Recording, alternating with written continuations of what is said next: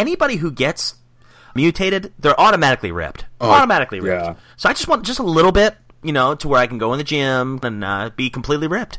No, I don't even have to do that, man. I get a little bit of mutagen. You never have to go to the gym again. It's like, that's true. I'm going to look like that and then go to Pizza Hut.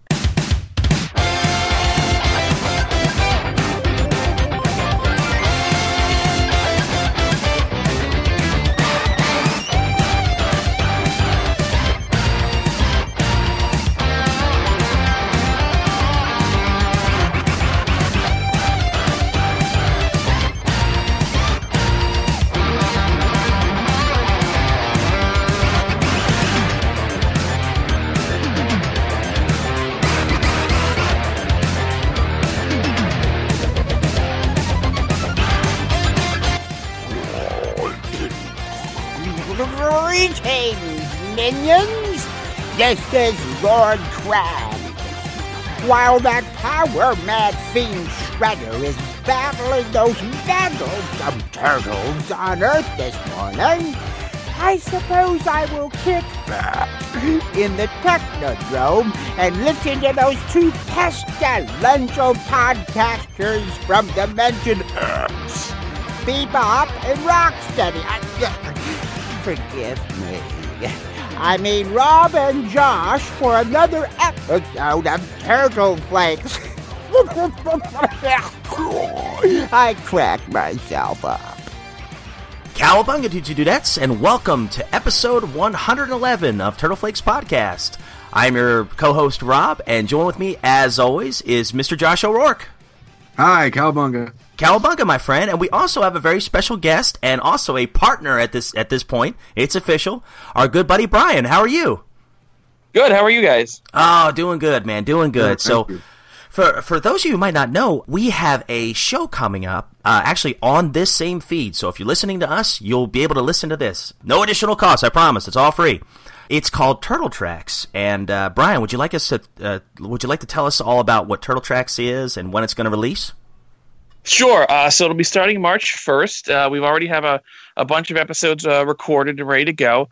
So it was just born out of a desire for me to talk to these people who I've looked up to or not even knew who they were, but I wanted to know more about the Turtles from every single angle. So, if it's comic books or films or TV shows or whatever, or toys, I wanted to reach out to the people who made those things happen and have a little conversation with them, like a short, a half hour or so conversation. That's awesome. Cool. So yeah, you've gotten quite a few already, haven't you? Yeah. So, I mean, some of our early guests that I can talk about right now, we're talking to Pat Fraley, who was pretty awesome to talk to. Oh, wonderful guy. Did he do the Krang impression for you? He did. I mean, I couldn't. You don't want to exploit them too much when they're on, but you have to ask them to do little things. So exactly. Do the thing you do right now. Do it. Do Krang. Exactly. Yes. Act angry at me. And I requested. I spoke to Robbie Rist, who is Michelangelo in the original Turtles films, and I had to have him do a Cowabunga, of course. Oh, awesome! That's awesome. So what is it like for you, as a fan? Because I know you're a diehard Turtles fan, just like we are. What's it like for you to finally meet your idols? Are you nervous? Are you pretty starstruck? Or are you strictly down to business? I interview people for a living, and it's a big part of what my job is outside of this. So that's why I was wow. You know what? I just want to talk to these people. I'm a little bit nervous, but I have all my questions prepared and everything. So, it's a little I get a little bit anxiety rush before I do the phone call, and then it's down to business once I'm, hopefully I'm not sounding super nervous on the phone. That's awesome, man. That's awesome. Is it okay to say that you're going to start with the Pat Fraley interview for March 1st? Mm-hmm. Yep. For March 1st, that'll be the first one, Turtle Tracks, with Pat Fraley. That'll be the first episode. That's great, and that's so fitting too, because that was our first interview too, and I remember actually really feeling nervous because I'd never done a big interview before, and that was a big deal for Josh and myself, and man, he was so kind to us, so patient, and so gracious with his information, and he just kind of made us feel comfortable, which in turn I think really translated into a pretty daggone good interview. He was just one of a kind, and I'd love to personally talk to him again someday. So So yeah, looking forward to that, guys. Yeah, again, that'll be released here actually, as the time you hear this, it'll probably only be a week after this recording, March 1st. So stay tuned for that, guys. We're just trying to get some more content out there, and with you wanting to do this show, that's kind of scratched an itch that we've been wanting to scratch for a long time, getting more interviews. So we're really, really excited just to have you a part of this, man. So let's start from the very beginning, man. I've always been curious about this, and I don't think we've ever talked about this. Can you describe just what got you into the Turtles in the first place? You know, is there a certain memory that stands out to you, or a certain event that kind of just started the whole fandom for you? You know, I don't know. There's never. I'm 32, so I mean, and I was born in '85, so I mean, I think in my life there's never been a time before Turtles that I can remember. Good Lord! Like, I remember older than everybody that's ever on this show. I remember the first figure I got, which I still have, but I don't know anything else. Like, I don't know any initial memories. It's always been there, and it's never gone. There's never a point in my life where I was like, nah, I'm too old for this. And anytime I tried to grow out of it, I quickly regretted it. Like, I had a Scratch figure growing up. Oh, wow. I reached a certain age where I was like, oh, I guess I should grow out of this, and I sold it. And then within a year, I spent more money to buy another one back. I've done that with video games, man. I know exactly what you're talking about. Yeah. Wow. Yeah, I know what that's like. So. Oh, that's awesome. So do you have a particular favorite turtle? Oh, Donnie, hands down. Oh, that was the correct answer. Everybody, yeah. I think it's a conspiracy now that everybody just loves that. No, that's if you want to prove your geek cred, you better say Donatello. You know what? I have a little theory about why there's more Donnie fans now. I'm thinking when you were a kid, it didn't matter, like whatever your personality was matched to it. But the kind of people who still obsess over mutant turtles 25 years later are probably going to be nerds. Probably, yeah. I think we just cracked it. We cracked the code there. That is a good point, yeah. Even though, I mean, I love Donatello. He's not my favorite turtle, but I love Donatello, too. Donatello is very special to me because that was the first figure I ever got. Oh, I didn't know that, Josh. Mm-hmm, yep. Was it the original Donatello, or was it I actually a variant? Oh, God, it was dumb. I couldn't even get the toy right. I got... my very first Ninja Turtle action figure was the Wacky Action Ninja Turtles with Donatello who would swim. And so, I remember that one. You wind up the key and his legs would flip. And we had this dog at the time that completely ate that Donatello figure. and so it was like maybe some weeks or months later, my mom and I were in a Walgreens, and I found the original Donatello, and I asked for it, and she got it for me. So that's really my first Ninja Turtle figure, was the original Donatello. You know, despite the story I just told you, the one to me that was the first one was the original figure. Yeah. Wow. So I wonder if that was the re-release in the early '90s of the original line. No, it was really early on. So it was like '89 or something. So yeah, that's right. They may have existed before the first variants, like the Turtles in Disguise one, because I have one of those. I actually had that Donnie on card. Because mine broke, too, because it was a really easy-to-break toy. Yeah, it was fragile. Those legs. Well, you know, speaking of the toys, are you a big collector there, Brian? Yes, very much. I mean, I have a handful of stuff on cards, just like some of my favorite stuff, but I've never gotten rid of a single toy, pretty much. Smart man. I've got almost a complete collection from when I was a kid, with a couple of gaps, not many, though. Wow. And then I've also gotten the NECA big movie figures and everything they've released for Turtles, and the Mondo figures. So yeah, I'm a diehard collector. That's my favorite part of this, is collecting the action figures, I think. That's awesome. And you know, on your radar, or maybe you've already talked to him at this point. Weren't you going to talk to one of the NECA creators? Yes. So one guy who we had on our I interviewed was the guy who was like the project overseer from everything from NECA. His name was oh my God, what am I doing? Trevor.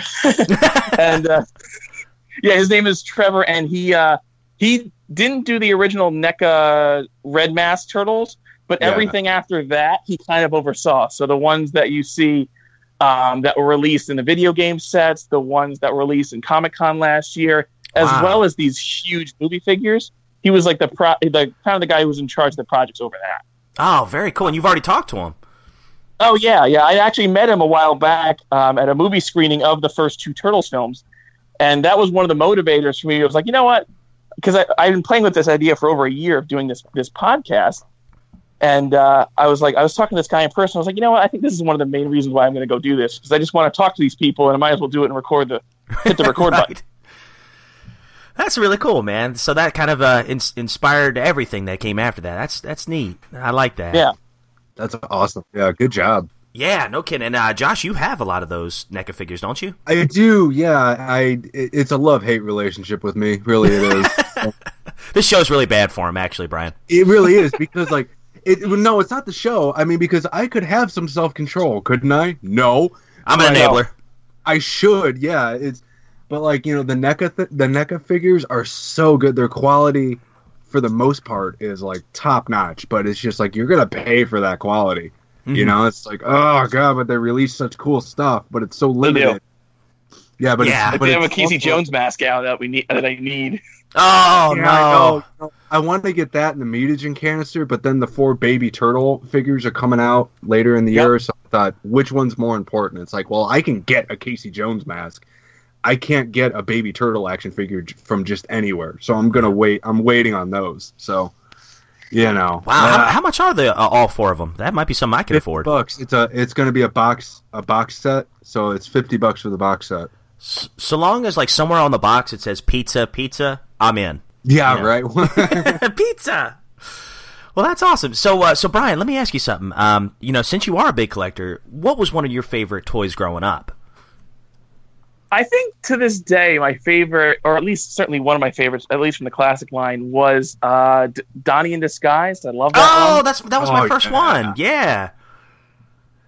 I'm with you there, man. I love that he comes with the mask, and oh man, that was my first turtle toy. The Groucho Marx mask. I know, man. I love it. Yep. Man, that's great. That one I'm a big fan of, and I like a lot of the classic weird characters. Like, for some reason, I love the Walkabout figure and Scale Tail and weird ones like that. Oh, Scale Tail's awesome. Scale Tail, yeah. It's impossible to stand up, but I love him. Yeah, he's a great figure. You got to curl his tail. You got him to stand up. Yeah, I know. He looks terrifying too. Like, he took his tongue out and replaced it with a gun. It's like, oh, because he's that dude's hardcore, man. He's a hardcore. He's dedicated. You're no kidding. Yeah. Yeah, I love those. Anytime somebody can appreciate the old classic stuff, it's like I'm there, man. I love the Playmates line. That's my favorite. It's still never gotten to that quality for me. You know, I absolutely adore it. Yeah. Well, plus I just love the wacky colors, man, and the crazy designs and molds. I just miss that style, very, very much so. But yeah, I'm with you there, man. Yeah, I'll tell you one I've always wanted, one that's always eluded me was Worm. And I know he's not too expensive, but I just love his design. Yeah. Yeah, one of my favorites. I think I've got an extra Worm. He might have a broken arm, but if you wanted it, it's yours, man. Jeez, well, that'd be great. I'll pay you for your troubles. Oh yeah, I think I gotta find the. I know his arm is somewhere. I'll just pop it back on. You won't be able to move it, but you'll have Worm for sure. Oh, that's all that matters. Thank you, man. That's good to know. Problem. See, this is great. Well, I appreciate it so much. Here's a broken figure. Here you go. No, hey, he's gonna find the arm, and even if he didn't, it's here somewhere. He can't find it, so he puts like an arm to like an old Batman figure. Or He-Man. Why is it so much smaller? It's awesome. So, I'm just generally curious because Brian, I don't think we've always corresponded, via email and stuff, but we've just recently talked together, and I don't think I've ever asked you. Are you a big fan of the comics, or is there a certain volume you prefer? I mean, I've gotten into the comics more recently. I mean, not more recently, but like when I was growing up, it was all the cartoon all the time. But then over time, I went back and discovered the Mirage comics and really loved those. Honestly, I'm, and this is this is kind of, I think, a good approach to have when trying to do a recording is like, I kind of am a fan of everything. Like, I can even find some merit in Next Mutation, although it's hard. I'll find something to like about those things. So, I mean, I like the original comics. I like the Archie books. Honestly, comic book wise, though, the new IDW comics have been fantastic. I agree. Yeah, you know what? I really admire what you said there. You know that you try to look at the positive of every single incarnation, and that's kind of been our vision. You know, we're trying to look at every single facet of the Turtles, and you know, find some good in all of it. Because to borrow the cliche, it's all good. And as a matter of fact, today we're going to be talking about some of the Adventures comics. I mean, there's so much out there too that there's something for every type of fan. So I can relate to what you're saying there. And I like the fact that you gave a little bit of props to Next Mutation, man. It takes a lot of guts to say that. I told you I wasn't the only one. Yeah, Josh is actually a fan of that show. So there you go. The toys for that show are great. Yeah. The toys are great. Yeah. The toys are great, yeah. So they're expensive, though, because I guess they didn't make a lot of them. I have no clue, but like there's some figures, like the Rank action figures and the Shredder figure are all expensive. So I didn't even bother with it. That's a pretty cool Shredder, though. That's one of my favorite Shredders. It is a cool design, yeah. I do like that Shredder design. Yeah, I reviewed the Dragon Lord action figure a couple of weeks ago. I was like, I'm glad I have the figure, but the figure is kind of lame. Yeah, Yes. It's just like this white dude who doesn't look like a dragon at all. Or the design of the show at all. Yeah, I know he doesn't. Yeah, I was like, I wonder if like the toy was the original design, and then at the last second they just changed it, or what? I don't know. But cause I have not been able to find a lot of information on that show. You know, like the actual making of it.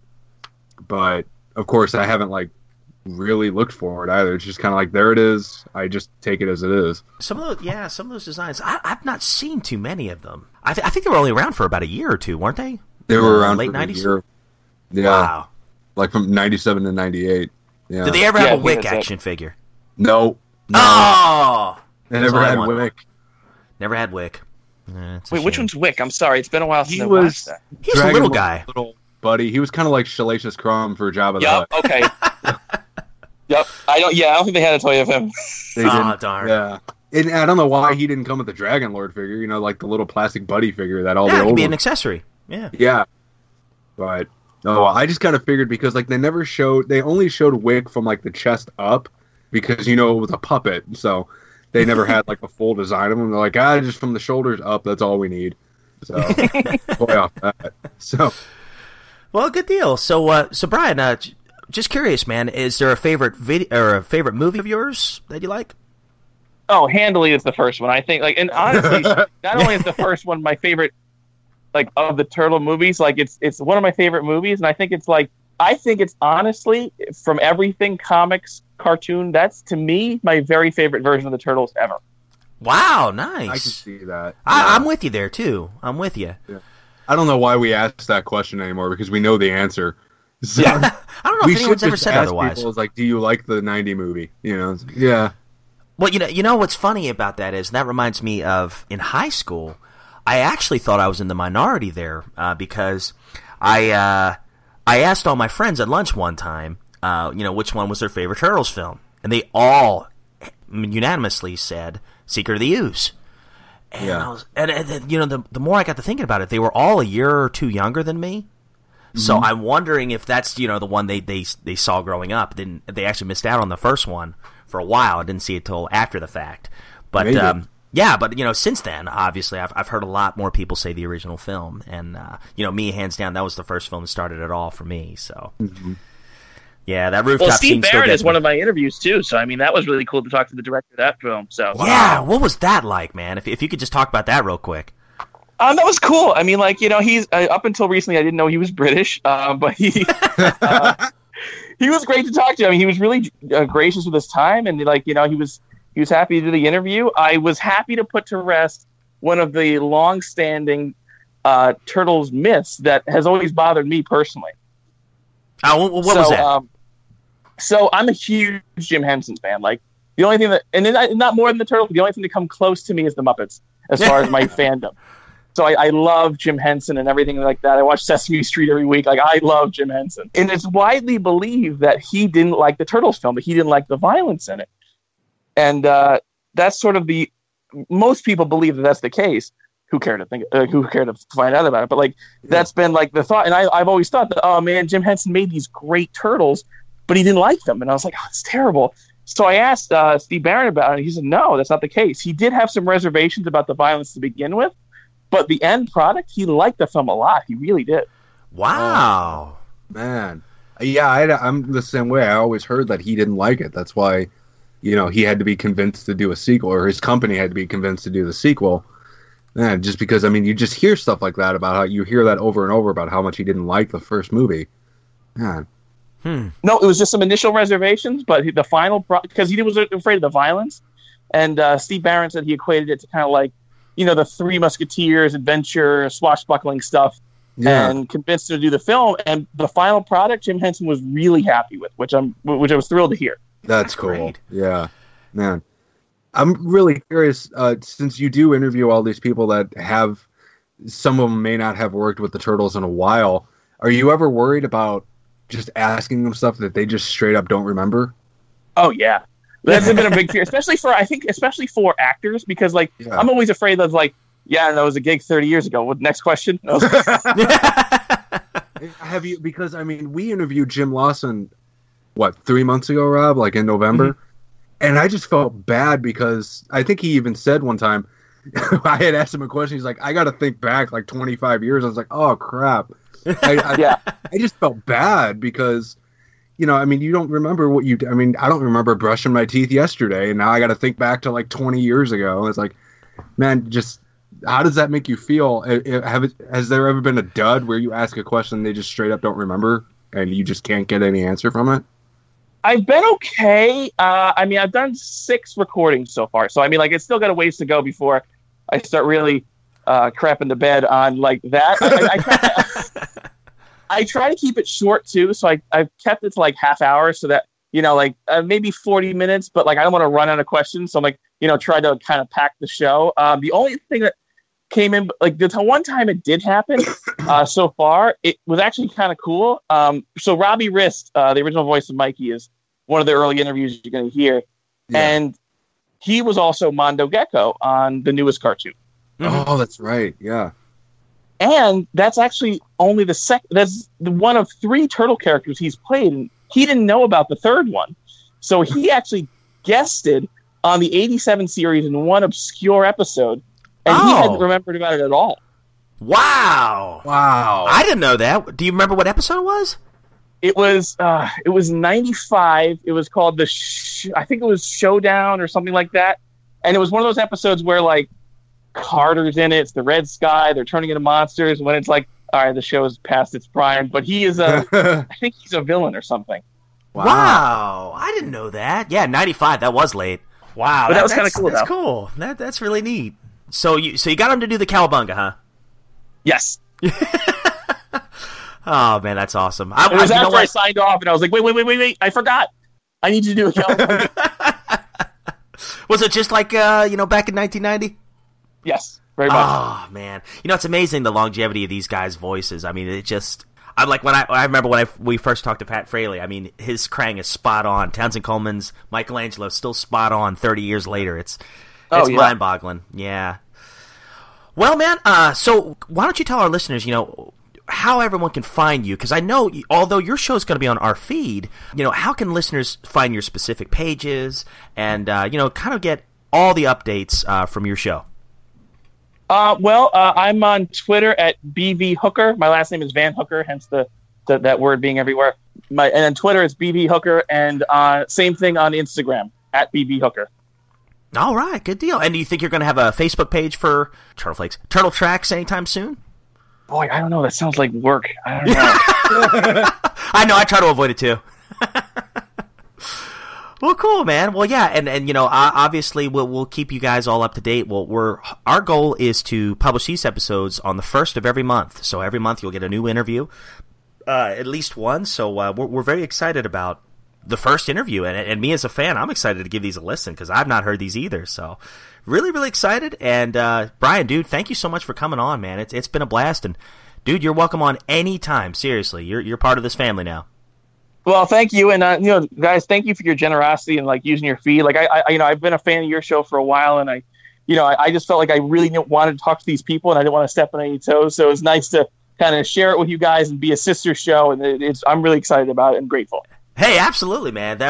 So are we. You're doing kind of the hard work for us. Yeah, so we've been trying to get interviews, and it's just no, we don't. No.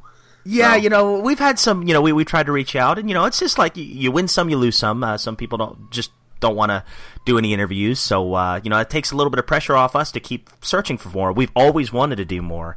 And, I'm off social media now, or at least Facebook, so it's even harder now. But, dude, thank you so much for what you do. And, dude, as a fan, I am totally pumped for this. So listeners, stay tuned. March 1st will be the first interview with Pat Fraley, the legendary Pat Fraley. So, Brian, thanks again, and cowabunga, dude.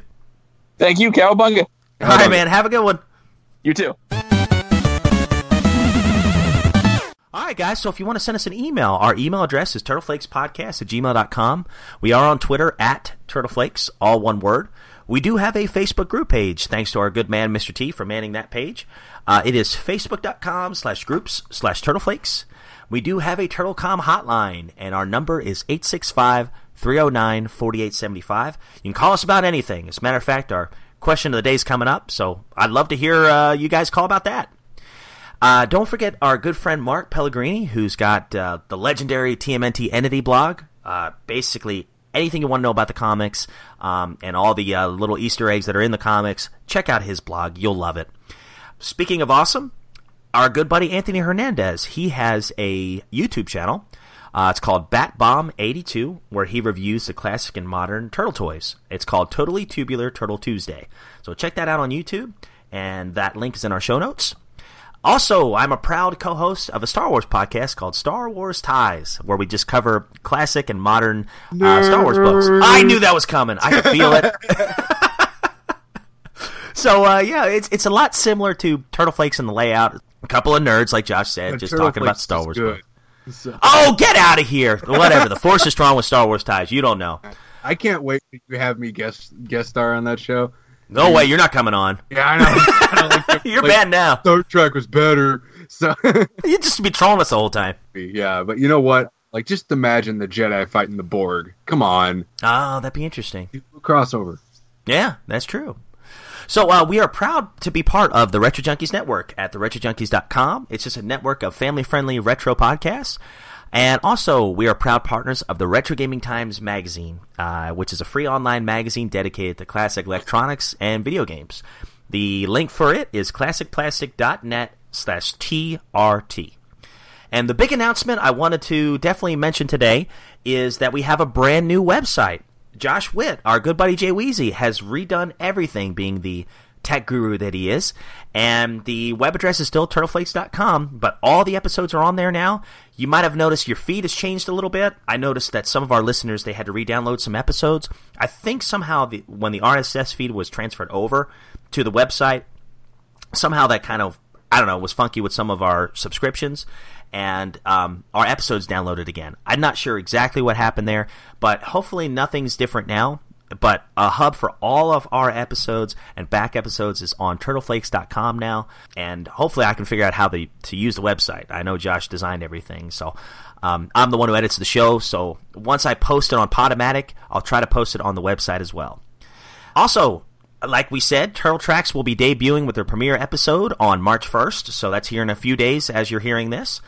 And I'm still doing the Issue 10 Metalhead giveaway. If you write us a review on iTunes between now and the end of February, which I guess by the time you're hearing this is almost over, you are eligible for a giveaway. So thank you so much. We've gotten, I think, 2 reviews since, and we can't thank you enough. That really does help out the show. Thank you guys so much for the feedback. We always love hearing from you guys. And last but not least, we have a question of the week, and hopefully this will be a good segue for you, Josh, because you know a lot more about this than I do. Okay. The question of the week is this: which of the 2018 Playmates Turtle toys do you like best, and why? We talked in the last episode about, the character designs, and this week we did get some pictures of some of the toys. I'm not going to see all of them yet. I've been off of Facebook for a little while, so I've missed on a lot of that stuff, but I did see a group picture. And I did see some of the flipping toys, which were interesting looking. But that's all I know, except for what Josh had just shown me this morning. I did see the Turtle Tank, which was, personally, I really liked it. But yeah, that's the question for you guys. Which TMNT toy do you like best and why? Talking about the new series. So Josh, what about you, man? What do you think of the new toys? I mean, this should be a surprise to absolutely nobody, but I'm really into it. I really quite like them. Definitely like they showed off. I'm reading this on a website called toyark.com. Of course, New York Toy Fair is starting today. Like as of right now, they're probably opening the doors right now. So Toy Fair is for press only. It's not open to the public. But usually, I guess the day before Toy Fair, they have like a super secret press only kind of photographs only deal where they show off some of what's going to be shown off throughout Toy Fair. And this one, Playmates just officially released Rise of the Ninja Turtle figures advertisements. And so they showed off a few sets here. They've got the basic series, which is just the average. Highly detailed action figures are uniquely sculpted and fully articulated with heights ranging from 3.25 inches to 5 inches. And you can kind of see where the turtles kind of fall in line with that, where like I think some people might be a little disappointed where Raphael looks like he's technically the shortest turtle, but he's like the broadest looking one, and Michelangelo is actually the tallest one, which is weird because he's never been depicted that way. That's fine. But I really love it, kind of goes old school with the turtles where like they're all slightly different shades of green. They all have specific facial gestures to them. Their weaponry is what really excites me. For the first time ever, it's not just a hunk of like brown or gray plastic. Like their weapons are actually individualized to them, and they're all like translucent pieces of plastic that like have flames of energy around them. And Michelangelo, I'm just going to say this right now, he's got my favorite weapon where he's got a nunchuck, but one end of it is a boxing glove. That's awesome. I love that. And Michelangelo would totally think of that. But yeah, these figures look really cool. They look like they have the same basic points of articulation of like a 2003 era action figure where you can see that there's hinges at the knees and the elbows, and it looks like they even have ankle articulation, which is great. They're all flat-footed, which is perfect for just standing up, just quick, easy, stand them up. Even though I do like that dynamic stance kind of thing that turtles usually have, but they look like they have swivel at the hips. They have elbow or shoulder articulation, pretty decent. Looks like they have, and this is just, I don't know this, but it's just looking at the art here or the pictures here. It looks like they got, pretty decent neck articulation too.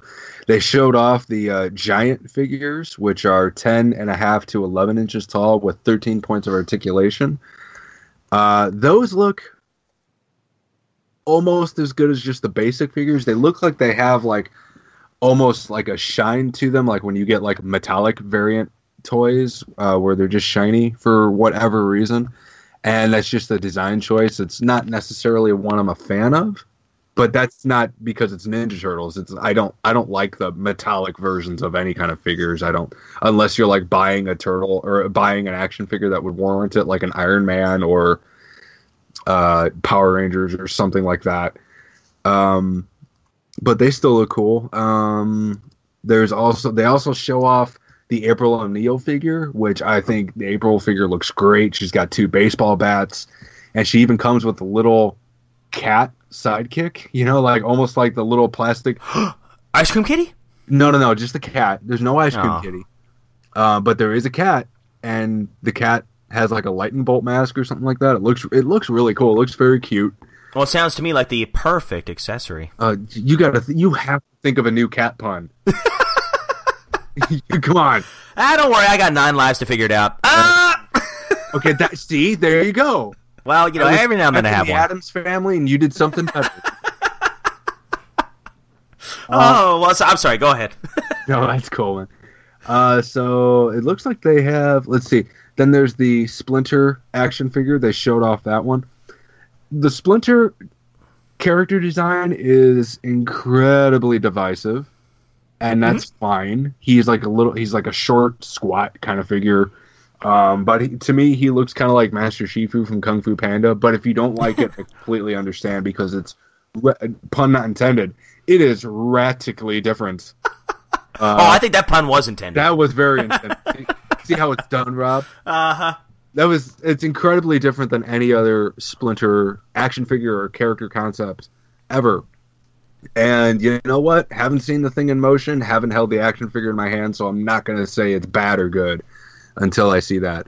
But they've also showed off a couple of new villains where they've got these new ninjas. They're kind of like cannon fodder for the Ninja Turtles. They're kind of like the foot soldiers, but they're called the Origami Ninjas.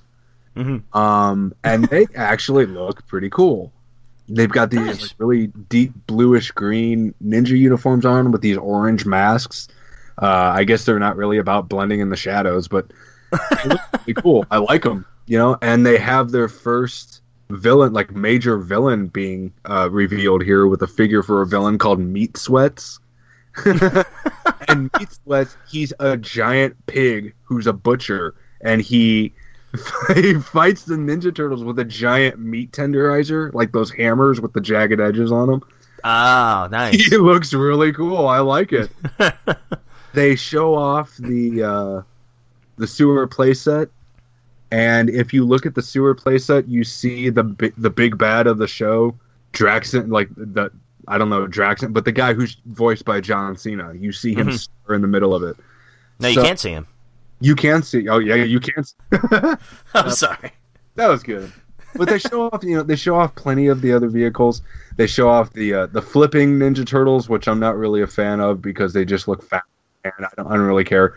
And you know what? But you know what? Like, even that I'll give a little bit of defense to, because every time they've tried that type of figure with that action feature, they all look like that. They look like that. Yeah. So.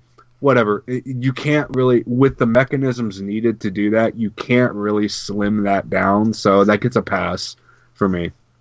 But with that being said, I really enjoyed. I'm looking forward to buying these, man. I cannot wait to get. I'm at least going to get the basic figures. You know, I can't wait to get my hands on these and really do a proper review on them. But they look incredible. You know, I really think they look cool. I'm liking them. And again, it's probably going to look different when you had the figure in your hand. Sure, yeah. Because these are production images that have been taken by a professional photographer with direction from the actual toy manufacturer. So, of course, they're going to look good. So yeah, and for me, like, you know, one thing I want to stress to the listeners is, even if you don't like the designs, it seems like the figures are actually pretty good quality with the articulation. Yeah. I mean, we've not seen obviously what the cards are going to look like or anything like that, but I have seen the Turtle Tank, I have seen the Sewer Layer, and I have seen the original line, or the core line of figures, and they look like quality figures. And one thing I've been kind of surprised by, and especially with the Turtle Tank, is how colorful they are. So that's one good thing. They're not so bland. And, you know, I'm still not sold on the designs, but I don't hate them either. Yeah. But the toys do look pretty cool. I'll definitely have to buy the original line, and that Turtle Tank's pretty sweet. If I have the money, I may have to pick it up one day. Yeah. Well, I've only got one Turtle Van, and that was the original one. Mm-hmm. Mostly because that was the one I really wanted, and I don't have room for giant play sets or anything. Yeah. Oh, and that sewer play set is huge. I know. Yeah, and that's been kind of the modus operandi for Playmates lately. Is just those giant vertical play sets, and I don't really know. I guess that's a super popular design. I don't really know why they don't go back to the original one. Just because that layout was good, where like you had just you could do 2 or 3 rooms and then do a street level, and that would be great. But this is why I don't work in the toy business. I don't know. But obviously it's something that's popular because like this is, I think, like the 6th sewer playset that's been in that style. You know, because there were 2 for the 2012 series, and then they had for the 2014 and 2016 films, those 2 toy lines had sewer sets. Mm-hmm. And like the 2016, the Out of the Shadows Ninja Turtles had a sewer set just like that, but like the cardboard background of the city that was you plug into the top, it like had the Technodrome in the background and everything. It looked insane, and it was like 3 feet tall or something like that. It was crazy, you know. So wow, yeah, it's obviously working for him. So but I am very happy with what we've seen so far. You know, I can't wait to get them. You know. Well, yeah. Well, there you have it, guys. Hey, it looks promising. And do we know when they're going to be released yet? No, not as of right now. No. Okay, gotcha. Toy Fair is. I mean, like I said, Toy Fair is starting today, so I would imagine release details are going to be coming soon. I would imagine it's going to be around August if the cartoon is starting in September. You know, so I would imagine like late summer, early fall, we're going to get them. Yeah, yeah. So. Well, good deal, guys. Well, we got that to look forward to, and also we've got an awesome comic to look forward to. Hello, Violators. You're in Casey's comic classroom. Prepare to be schooled.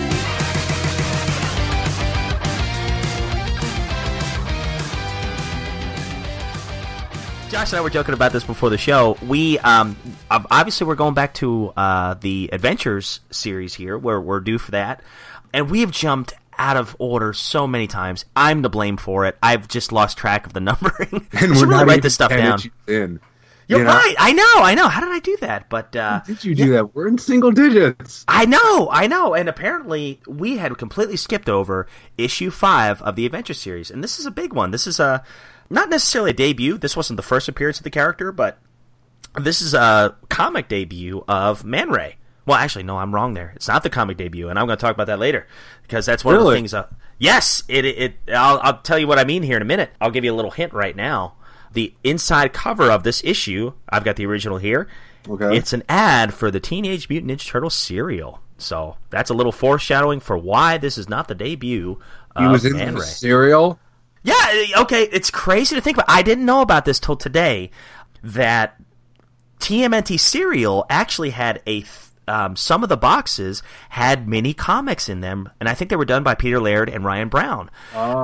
There was only 3 of them that I know of, and they were just these short comics done by Laird and Brown, and the 3rd comic from this TMNT serial had Man Ray in it. And I think, now listeners, correct me if I'm wrong here, but all signs point to Ryan Brown being the creator of this character. That's what I've noticed, yeah. Yeah, I think so. It's either him or Peter Laird, but I'm about 80% sure it's Ryan Brown. And yeah, apparently in the cereal comic book, and I'm not talking about cereal as in newspaper cereals, I'm talking about actual yummy, delicious cereal. Yeah. Man Ray could actually fly. Like he had Superman-like powers in that issue. Yeah. I've not read it, but I'm going to go ahead and provide a link in the show notes to Mark Pellegrini's article. He actually reviewed these, and man, oh man, I would love to get my hands on these, but you're not going to believe how expensive they are on. They are stupid expensive, man. Yeah, and they can't be very long. I would assume they're probably 10, 15 pages long. No way. If they came with a box of cereal, they're like 5 pages. Maybe, yeah. I guarantee. Yeah. Right. And the artwork's great. I mean, these came, by the way, this came out in 89. Don't remember what time of year, but there was only 3 of the comics put in these boxes of cereal. And what was I going that? I was going somewhere with that. Oh, dang it. What was I trying to say? So anyway, so I searched up on eBay just to see if they were on there. Yes, they're on there, but issue 2 of it was $50, and issue 3 was like $35, which is a lot of money to pay for, something that's kind of small. For a mini comic, but at the same time, oh man, like my personality. I'm all over random stuff like this. Yeah, this is the kind of stuff like right up your alley. Yeah, yeah. Where toys are your thing, and I love toys. Yeah, I think the random stuff is my thing. Yeah, and this is something I totally want, but I can't. That's a lot of money. That's a lot of money for like a little 5-page comic. Right. I would not do that. Yeah, I know. I'm with you. I'm telling you shouldn't do that, man. It's bad. Right, exactly. That's true. Yeah, I almost had you convinced to buy a sewer set this morning. I know. I've not pulled the trigger yet. Do it. Stop it. You're enabling. Yeah. Do it. Won't stop. Do. All right, fine. I'll order it.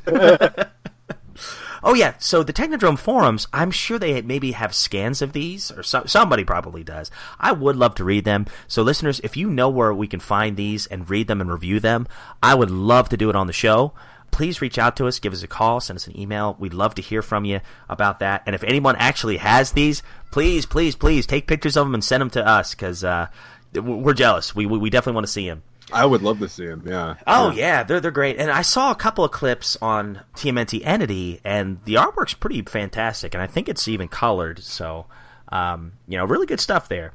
So anyways, guys, we are on issue 5 today of the TMNT Adventures. Let me pull my show notes up. And this particular issue, the plot was done by Dean Clarane, a.k.a. Steve Murphy, and Ryan Brown. It was written by Dean Clarane, penciled by Ken Matroni, inked by Dave Garcia, lettered by Gary Fields, colored by Barry Grossman, and edited by Victor Gorelick. This particular issue was published in October of 1989. According to TMNT Entity's Turtle Tips, this issue was Man Ray would return in Yo-Ho-Ho and a bottle of mutagen, which it was one of the adventure specials. I think it was the third one, and I think I actually have that. It was I think it had 2 or 3 short stories, and Man Ray was in that one. And also, he is in the Mighty Mutanimals ongoing issue number 3. And there was an 8-page prologue to this issue that was added to the TMNT Adventures Volume 1 collection, published by Tundra. Yeah. Man Ray actually debuted a few months before this issue was released in the TMNT Serial Comics. That's actually how I found out through this blog about those comics.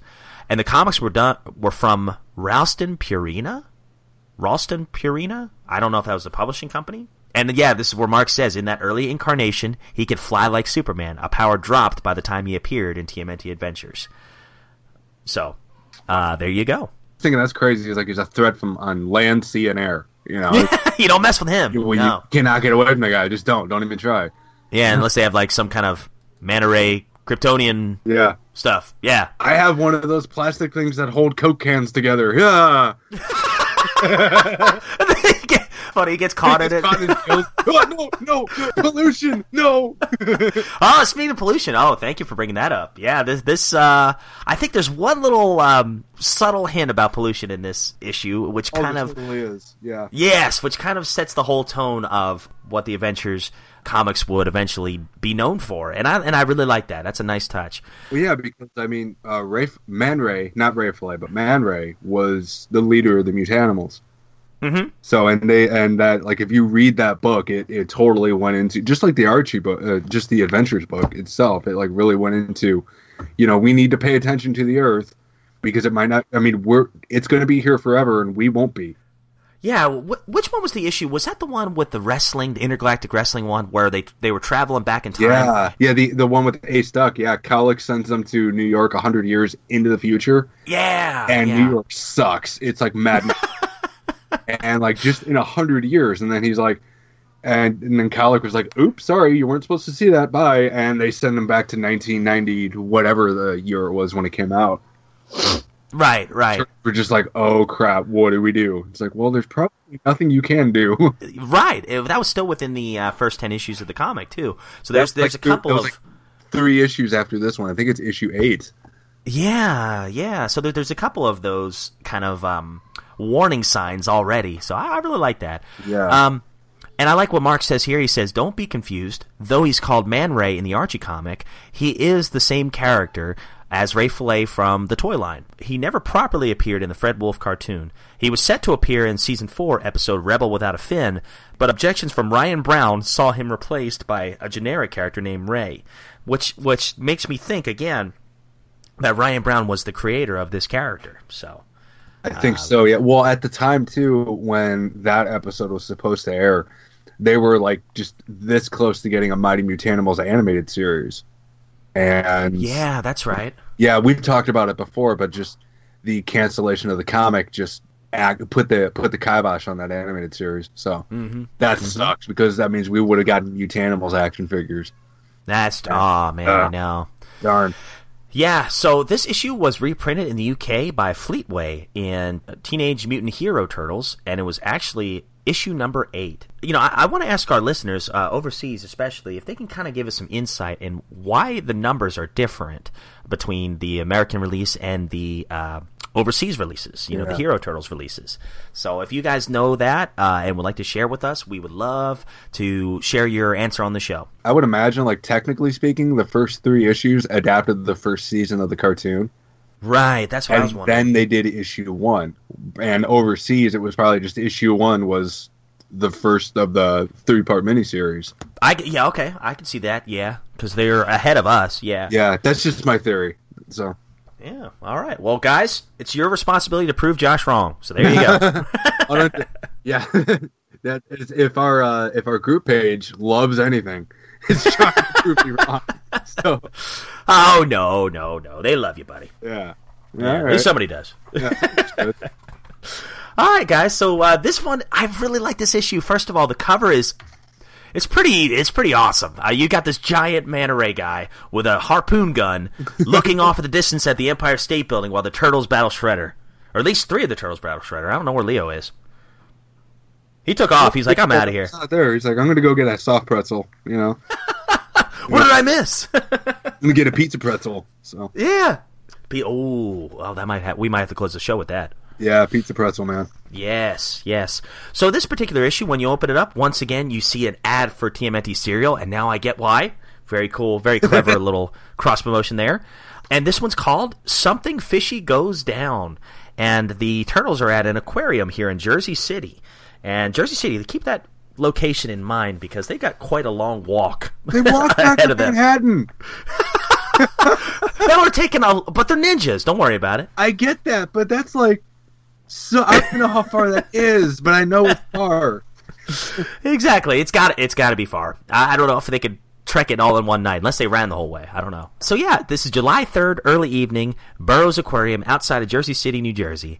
And the Turtles are admiring this giant manta ray. And that's when I guess the aquarium owner or one of the managers gets really technical, talks about all the facts of manta rays, and he's like, but that's no mere fish, that's a ray. And because of its cephalic fins, its head fins, it's called the lesser devil ray, more commonly known as the manta. And he just keeps going on and on with that. But he's like, oh, by the way, guys, you gotta go. We're closing. But, one weird thing is, though, on page 3, the middle panel, if you look up at the skies are blue, and then in the next panel, it's nighttime. That's a Sunday. Oh, I see what you're saying. Yeah. They're closing early for Sunday, then it's like night. Well, I mean, we don't know how far... Oh, wait, never mind. I was going to say, we don't know how far away, how long they've been walking. It could just be like 2 hours later, because they have to walk from New Jersey to New York. Yeah, a little stroll. But then on the last panel on page 3, you see that it's nighttime, and you see the aquarium like right behind them. So it's like, oh, okay. Not that far away. There goes that. Yeah, so, and by the way, I love how the Turtles have just coats on and a hat, and no one questions them. I know, yeah. I was just going to say that. It's one of those things you don't want to question because... It's a cartoon, or it's a comic, Because then the whole thing just sinks right from under you, It's Absolutely. like, it's drilling a hole in your own boat. And, real honestly, I mean, it works because comics, Absolutely, yes. It's always been Ninja. I mean, and the joke of it is that it doesn't work, because, like, you remember in the movie when Raphael running after Casey Jones and he's like, what's that? And that guy's like, look like a big turtle in a trench coat. And just like nobody cares, You're going to LaGuardia, right? You go to LaGuardia, right? So the next scene opens up with, it says, meanwhile, nearby in a New York harbor. And then we get Shredder's new submarine tank or whatever that is. Yeah. I love the face. It looks like a giant shark from the It bottom. looks like a piranha. Yeah.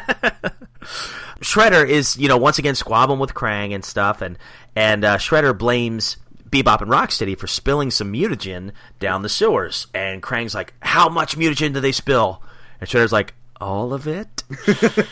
And Krang's furious, and Shredder's like, wait a minute, hang on. I've got plans for the 4th of July. We're going to blow up the Empire State Building. That's the plan. Statue of Liberty.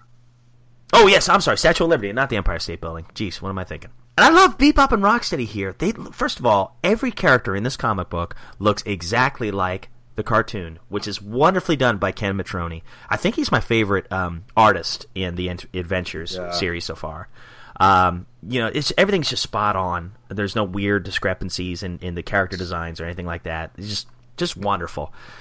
If anything, it's a little bit better here because they're just doing single images, so they can get really detailed with their facial gestures and their body language and everything. It it looks it's so cool. I love this. Yeah, I wholeheartedly agree. Yeah.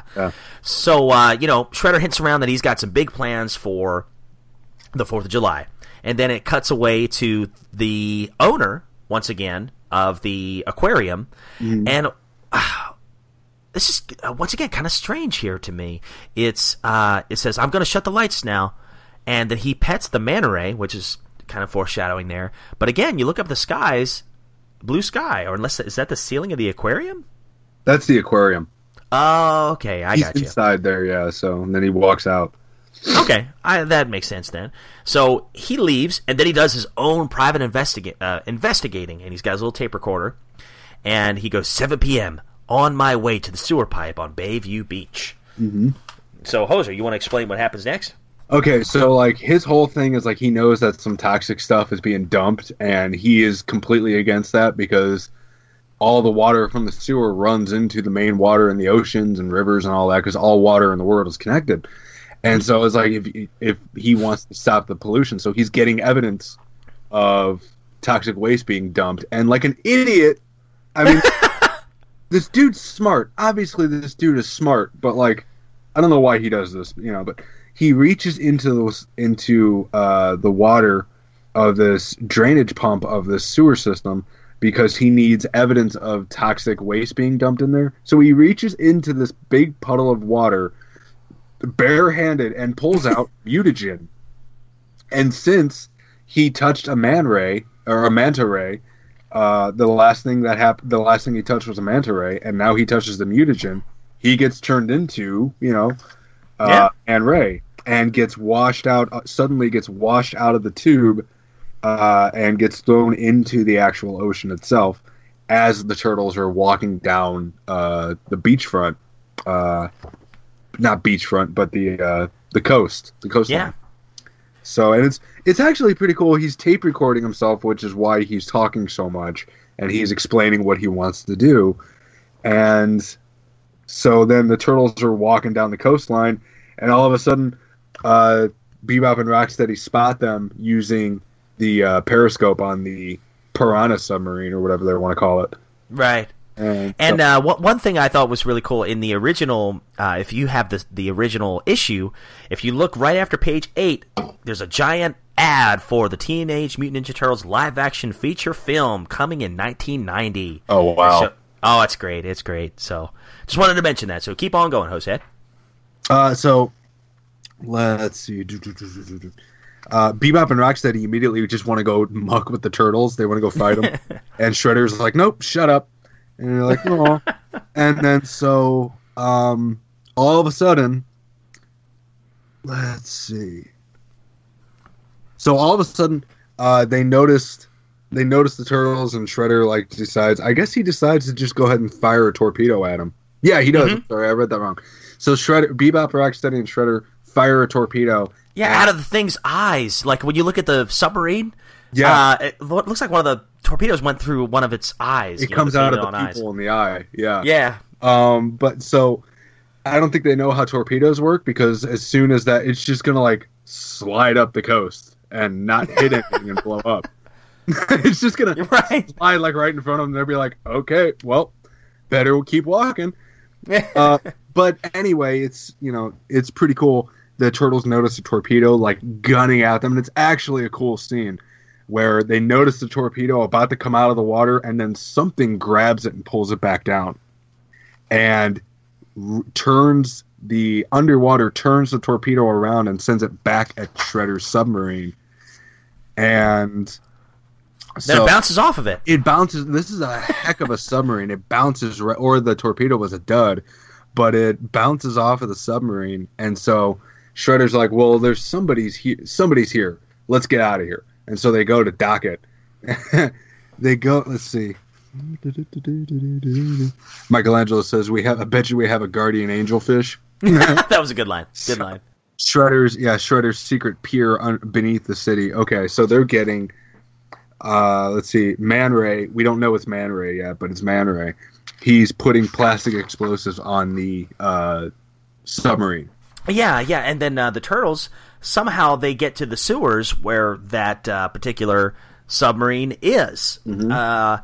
And they jump into it, jump into the waters, and they're trying to sneak into the submarine. And meanwhile, you've got this kind of Shadow. You don't have the debut of him just yet, or the big page of him just yet, or reveal. Yeah. But he's still got his tape recorder. Somehow that still works. It must be waterproof. So he turns on the tape recorder. Even though they show him on the cover, I don't know why that. I mean, you know what this dude looks like. Yeah, true, yeah. Yeah, so he says, lost track of time, late, serious moonlight, so bright, almost hate to do what must be done. Plastic explosive attached to sub, will detonate with harpoon, will detonate in harbor away from the city. So he's overlooking the Statue of Liberty there. And then he says, must save people, must save water, must save liberty. And he jumps in. And really cool shot here. I love where you can see through his eyes, his perspective. Yeah, it almost has a Jaws feel, like, you know, because like if you remember the movie Jaws, like the opening title sequence of that movie is arguably in the shark's POV of it. Oh, cool! Swimming around. And that's kind of what you can almost hear the dun dun dun. You know, oh, he gets a harpoon gun and he's swimming up to Shredder's submarine, and then he gets up to this porthole viewer, and you just see Michelangelo's dumb face. Like, hello. Just, hi, dude. You know, hey, man, what you doing over there? Right there. I love the abandoned car in the river, too. That was great. Car, like, with a dead body in it, probably. Probably, yeah. Hence probably the harpoon there. Hence the harpoon, yes, exactly. But then Bebop and Rocksteady start fighting the turtles on the submarine. Yeah. I feel really bad for Bebop and Rocksteady in this one. They're getting blamed for everything. They do, yeah. And, you know, man, like, first off, Shredder has them mopping the floors in a submarine, which is... how do you fail so hard that you have to mop the ocean? You know? Right. How do you do... They're not that bad at their job. I mean, what'd you expect? You hired a couple of meatheads to be meatheads. Just let them, you know, if you want to take over a bar, do that. Have them go in. Yeah, and poor Rocksteady, he really messes up because when the turtles fight them, I think Donatello kicked both of them, and when Rocksteady's nose hits the side of the submarine, it pokes a hole in it. So his horn is really strong. Either that or that steel is really weak. Yeah, well, you know, you don't have to solidify the interior. It's all about the exterior. But, you know. Oh, that's true. That's true. Yeah. It would have made more sense if they if he took out the porthole or something like that, but whatever. Yeah, so Shredder, I love Shredder. He's like, fend for yourself, suckers. I'm out of here. So he just leaves Bebop and Rocksteady to die. And then the turtles, being nice, you know, they get 2 lifesavers and they put it on them, kind of put it over them to where their arms can't move, but they can still float. And Shredder, he's got like this breathing device, and he just kind of gets out of dodge while the submarine starts to sink. So as the turtles come to the surface, they're swimming away from Bebop and Rocksteady, and in a way, I still feel bad for them because they're just drifting away at sea. Yeah. Well, they can still kick their way to wherever. That's true. Go. Yeah. But would they think of that? No, they're just gonna help. One of them's gonna go upside down. One of them's gonna go upside down, and then he's really screwed.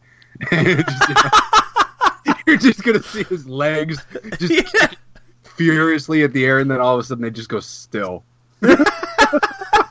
Oh, that's a horrible image. It's a terrible thing, but that's where my head goes. So sorry. Oh, that's funny. So finally, on page 23, we get the big reveal as Shredder's swimming away from everybody. He's like, "Ha! I made it!" And then he goes, "Huh? What's that?" And then we finally get the big reveal, except for the cover, of course, of Man Ray. He says, "I am the end to your twisted plans, evil one. I am Man Ray." And dude, what do you think of his design? I think he looks awesome. He is huge. He is a big fish. You know, big fish. Yeah. That's a big fish. But, you know, he looks really cool, man. He looks really menacing, and, like, you don't know what his deal is yet. And just, like, his teeth are freaky looking. Like, just got I know. Baseball card-sized choppers on him. But I love just, like, again, like, old school Ninja Turtles. Like, everything was just bright and full of personality. Mm-hmm. You know? I think it's kind of weird how his chest and abdomen area is kind of so uniform looking. Especially, well, you know, he's ripped. Oh yeah, he's ripped. Yeah, but like specifically the color scheme, because like if he was really a Man Ray, it would just be white under there because that's what the animal looks like. And then I start questioning why I think this kind of stuff. So, oh yeah. So you see, I just want a touch of mutagen because anybody who gets mutated, they're automatically ripped. Automatically ripped. Yeah. So I just want just a little bit, to where I can go in the gym and be completely ripped. No, I don't even have to do that, man. I get a little bit of mutagen. You never have to go to the gym again. It's like that's true. I'm going to look like that and then go to Pizza Hut. That's what I'm going to do. That's what the turtles do. Yeah, man. You never see the turtles work out. Never. It's jeez. Well, you see them train, but you never see them lifting the hard weights to get those kind of muscles. You don't even see them train. What do? Donatello rigs a dryer with like a mannequin that they stole behind Macy's. And Michelangelo lost. Michelangelo loses. Anyway. Oh gosh. Yeah, so great fight between Shredder and Man Ray here. No joke, even though he is like his character kind of sucks. And not in a bad way, it's just that's the character for Shredder at the time.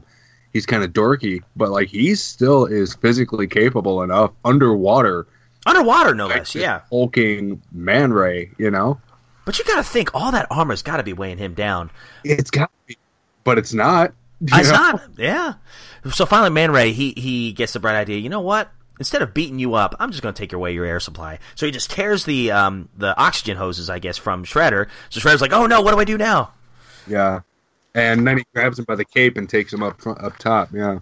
Which is kind of, it jumps around pretty quick. So it shows Man Ray, it says, must get back to water to rest, because he really needs the water to survive, obviously. So he pulls Shredder out as quick as he can, and then the next slide, somehow Shredder gets behind him and he's conscious again. And he goes, pardon me. And he taps on Man Ray's back and kicks him right in the face when Man Ray turns around. He's like, I always wanted to do that. And then he runs off, and Man Ray's like, that? all these times you've been a villain, you never kick somebody from behind? Yeah.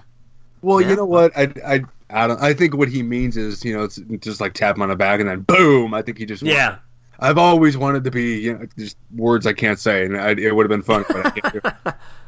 That's like the old Shredder line, man, it feels so good to be so bad. Oh, yeah, there you go. As he's running away, to your fate, fool, and runs away. He's like, peace, I'm out. Yeah, it's like inner Skeletor comes out, and he just, and he runs away.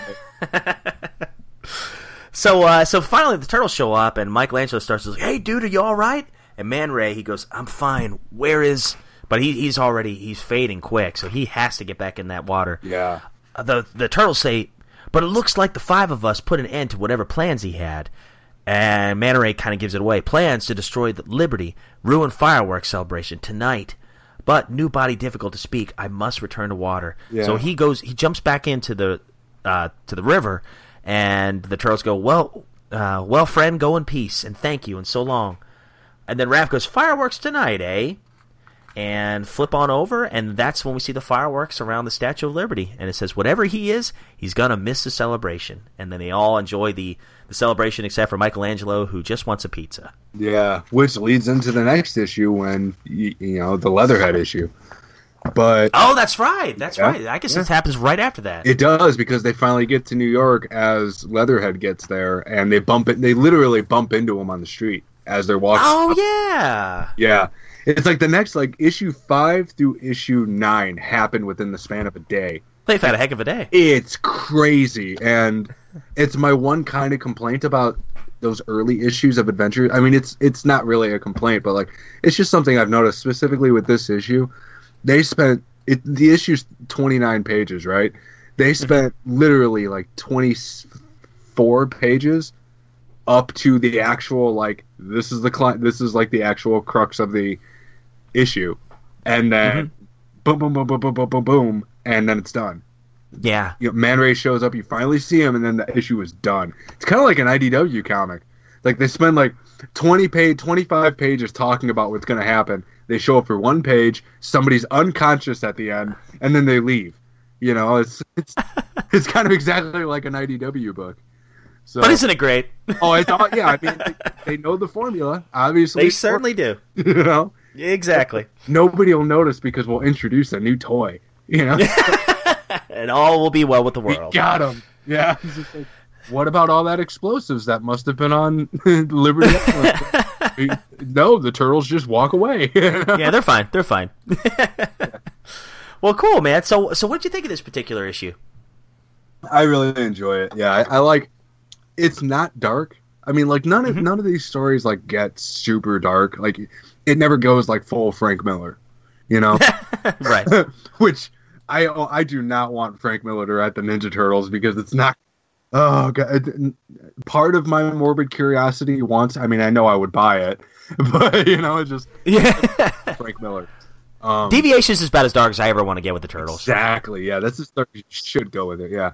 But like, I really like just how dark the tone is. Like, this is Man Ray is a guy who was trying to do good, and he kind of gets the screw job a little bit by getting mutated. But just like every mutant in the early Turtles history, they don't care that they're a mutant. You know, like, hey, look at how buff I am now. Gotta get back to the water. He looked like a grown-up Peter Parker before he was mutated, and. But I really do like it. The art is really phenomenal. Yes, I agree. You do so much more with simplicity, in my opinion. Like, I don't really care about huge detail and making it realistic looking. It's like, this is where, if the Turtles stuck with this art style just like forever, I would still be happy with it. I would. Oh, me too. You know, because it's something that just works. And if anything else, and I know I'm biased because I mean it's the cartoon. It's inspired by. Oh, same here. But they do so much more with it that the cartoon can't do because it's just simpler. You know, it's simple. But, I mean, because it's static images instead of a fluid motion animation. But I really like it. It is... If this comic came out today, nobody would like it because it's just so simple. But, like, it just makes me think, like, you know, this used to be enough. You know, just... Sure. A bad guy shows up, I want to blow that up. Well, we're and that used to be enough for just everybody, you know, and it's refreshing to read this kind of stuff. That's why I love the Adventure series so much. I mean, yeah, it does get a little melodramatic later on, but like at least right now, it's just it's simple Saturday morning fun. That's a perfect way to put it, man. And one thing I immediately noticed about these early issues of the Adventure series is I'm looking at the cover right now. Of course, it's got, in the top left corner, it's got Donatello with katanas. But right above that, it says, number 5, October, $1. $1 for this book. $1. $1, and you got all that stuff. I mean, man, I remember getting $3 for cutting my dad's grass. What I used to do is I go to the candy store, like right around the corner of our house, and I get a bunch of Bazooka Joe and a Coke or something like that. Yeah. But man, if they had these, I could have gotten one of these, and I'd have been on cloud 9. But they just didn't have them there. But $1, so kids could, you know, if they did get an allowance, they could pick this up easy. So this was perfect for the demographic they were going after. The price, the whole vibe of it, the lessons that are taught. And this particular issue, I love the story because it's simple, yet it works, like you said. And the artwork is phenomenal. I love Ken Mitroni.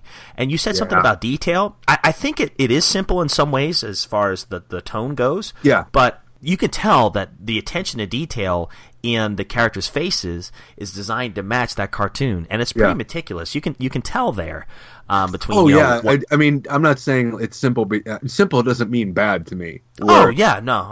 You get like you look at the idea, like the comparison to this nowadays is for me is Mattias Santaluco, where I can see that. Yeah, it is very simple, and it's not simple. It's streamlined. It's like he knows exactly what he wants to do. He doesn't put too much detail in there. And then you get some people like you mentioned Deviations. Read Deviations again and you see like every crack and scale and chip in the shell, and like you see so much in the Turtles design.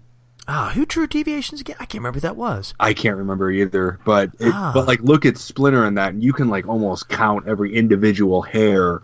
Where, like, you look at Splinter in the Adventure series, and he's colored brown because he has brown hair all over him. Don't worry about it. You know? You see the whiskers and everything else is just brown, you know? I mean, yep. You see the preliminary stuff, like, at the top of the head and at his goatee, but that's really not it. That's all you need. and you get... But in your head, you see that you get all the texture there because your brain fills in the gaps. And a good artist, Perfect. Yeah, for this kind of comic. yeah, a good artist will show you all the detail in the world, but a great artist, in my opinion, will show you the shapes, and it will help you see it yourself without showing it. You know what I mean? Mm-hmm. And that's really what I love about this early stuff. Yeah. So. Oh, it's fantastic. Yeah, I love this issue. I would give this a 9 out of 10 simply because this sets the tone for a lot of what Adventures is all about. Yes. A lot of mutants of the month, but the stories are memorable, and these characters are slowly but surely becoming iconic characters after their debut here. I mean, you're going to see Man Ray in the stores. You're going to see the only one, I don't remember Chameleon being anywhere, but a lot of these characters that make these appearances in these early issues you're going to see as stables of the cartoon, stables in the toy stores. You know, these are going to be iconic characters that people 30 years later remember. I know, and it's so weird just how different the characters were, too, because, like, Man Ray didn't show up in the animated series like you had mentioned earlier, but then you see Leatherhead, and he is 180 different than Leatherhead in the animated series, where, like, Leatherhead is a product of magic. You know, true. And then Ace Duck, even though he's in like literally one frame of the cartoon, he wasn't an actor or anything else or a military guy. He was a wrestler. Wingnut and Screwloose are bad guys in the animated series, and they're a founding member of the Mutanimals in the Adventure comics. You want to watch a messed up episode of the Ninja Turtles the '88 series? Watch the first appearance of I can't remember the episode, but find out which episode is the first appearance of Wingnut and Screwloose. And their whole thing is they took over a school so they could brainwash children. Wow. I know, right? It is an episode with Zach, and I know nobody likes Zach, but whatever.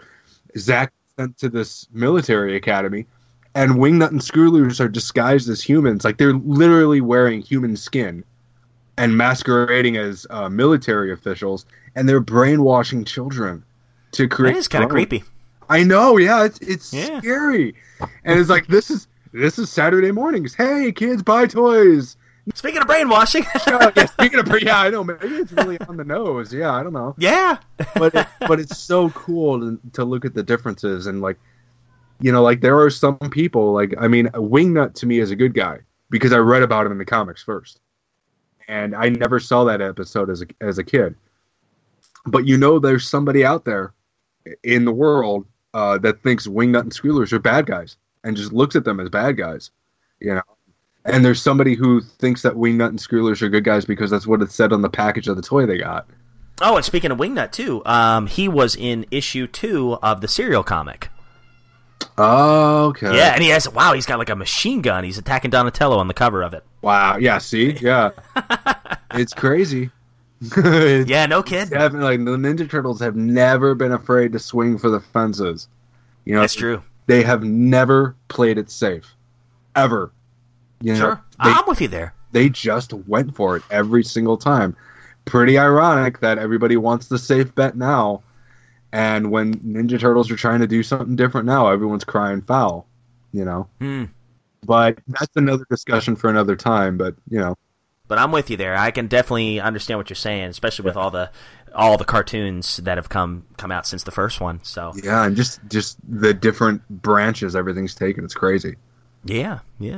Well, good deal, man. Well, hey, that wraps up another Adventures episode and another Adventures issue. So, guys, stay tuned because next episode 112, we're returning to the classic era, and we are covering issue 12 from volume 1, entitled Survivalists, where the story, art, inks, and tones were done by Peter Laird, where he kind of covered the bulk of this issue. And this issue was released in September of 1987. So with episode 112, we'll be covering that comic book. If you have any memories about that particular issue you'd like to talk about, again, always feel free to send us an email or give us a call. We would love to hear from you. And then hopefully in the following episode 113, we'll have our good buddy Anthony Hernandez on. We're going to try to get him on one of the classic episodes. And I think we'll be covering one of the classic cartoon episodes at that point. So I think that'd be perfect for him. So, guys, thank you so much for listening. And the question we all want to know is, what kind of pizza are we going to have to close out another Totally Tubular episode of Turtle Flakes, Josh? Man, we're gonna go for a pretzel pizza today. I like that. I can remember that. Yeah, well, you better. Yeah, you always remember like bananas, hopscotch, and cranberry pizza with mushrooms. But like I mentioned, like 2 cheese pizza, and you forget what it's called. That's selective hearing. I know. But like, so basically, this isn't a pizza. It's just a pretzel with it's a giant like mall pretzel like you would get. Mozzarella and pepperoni cheese baked onto it, and then you get your marinara dipping sauce. Ooh, that sounds good. Sounds really good. Oh yeah. If Well- anybody's ever been to the mall and went to Aunt Annie's Pretzels, you know exactly what I'm talking about. Yes. Well, all right, guys. Well, dudes and dudettes, here on behalf of Josh and myself, here's to hope you enjoy your family, your friends, and a mega slice of pretzel pizza with some marinara dipping sauce. Cowabunga, dudes. Cowabunga, everyone.